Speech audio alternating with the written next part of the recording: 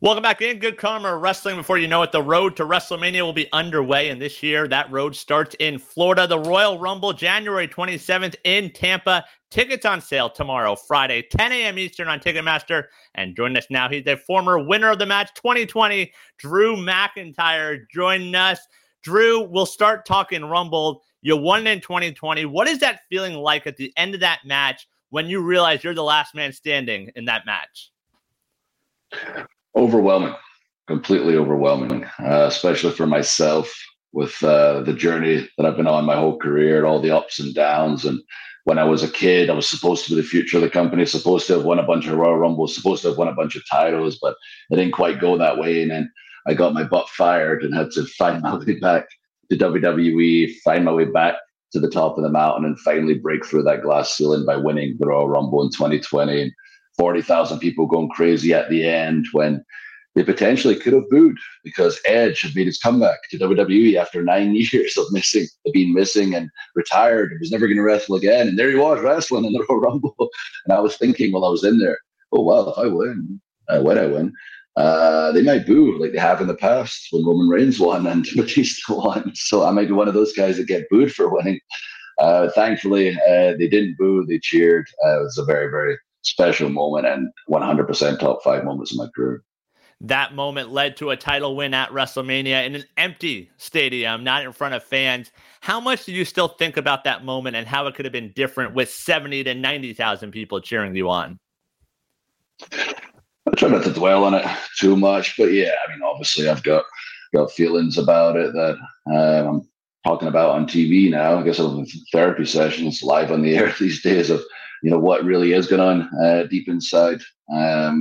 Because the truth is, I didn't grow up hoping to win the Royal Rumble, then go to WrestleMania and win it in front of nobody. But obviously, we couldn't have predicted a worldwide pandemic. And as much as it wasn't ideal, my match is a very feel-good story. We'd taken WrestleMania over 2 days for the first time. I was going to be in that last match, main event, and maybe make some people smile during a time where people needed to smile, where people were scared. So I took that responsibility on, happily. I'm very proud of what I was able to do and WWE did during that time to help people escape.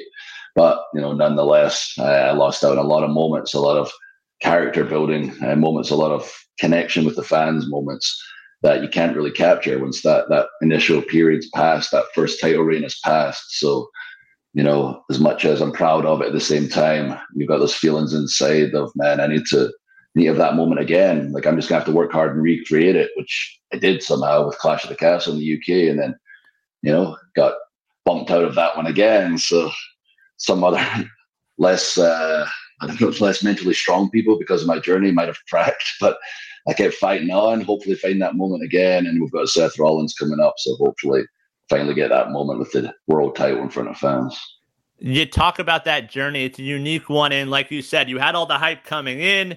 You end up getting fired, you go reinvent yourself, you come back, and now here you are, top of the mountain again. How much do you hope guys and girls, when they see that end of the line possibly in sight, use you as motivation, saying, hey, this isn't the end of the line. Let's hit the drawing board and really can, redo things now?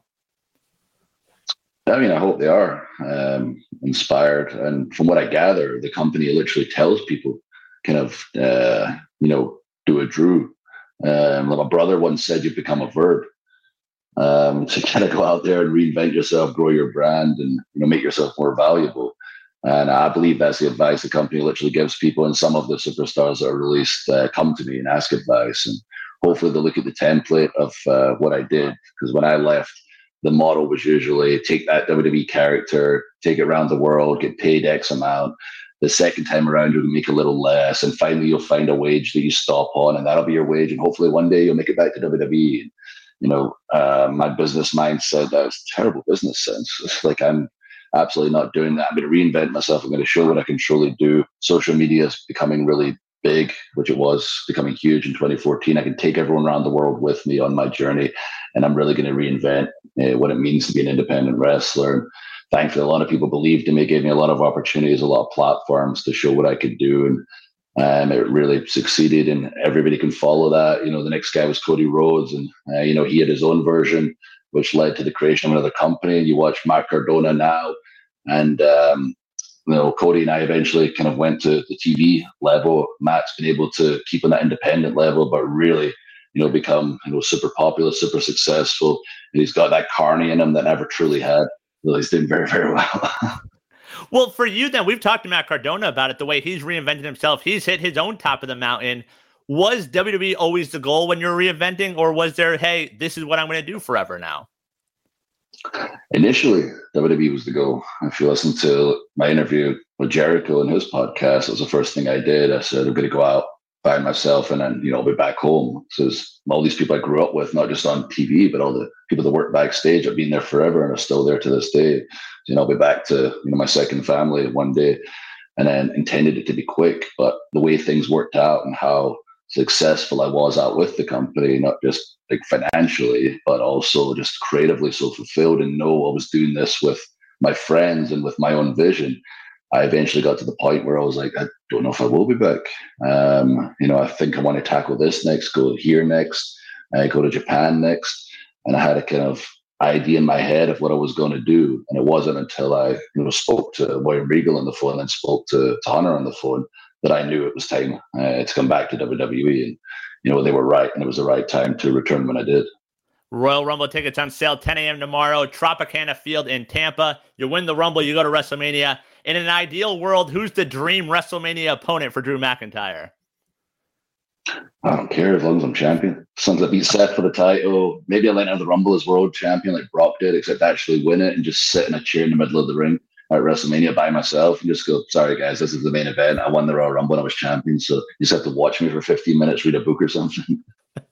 And then before we let you go, we saw John Cena talk about it at Money in the Bank. For you growing up as a wrestling fan, what would WrestleMania being in the UK mean to you one day?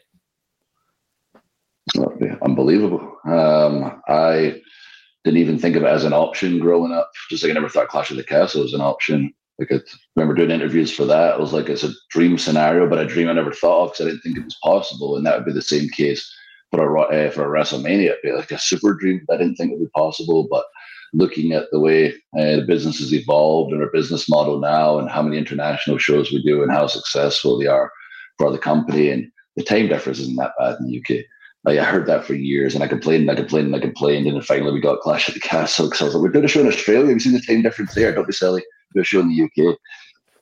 But now the idea of a Mania is very much possible. I know how successful it would be for the company, but I know how amazing it would be for the fans, and I know how much fun it would be for everyone around the world to watch, because we know how crazy and fun and wild the UK fans are. Just take 1 second to watch Clash, not just my match, but for the whole show, just how wild they were from beginning to end, and imagine that at WrestleMania. 10 a.m. Eastern, Friday, tickets on sale, the Royal Rumble. Drew McIntyre will be there, Tropicana Field in Tampa. Drew, thanks so much for the time and best of luck the rest of the year. Appreciate it, buddy. Thank you for having me, and I will chat to you all again.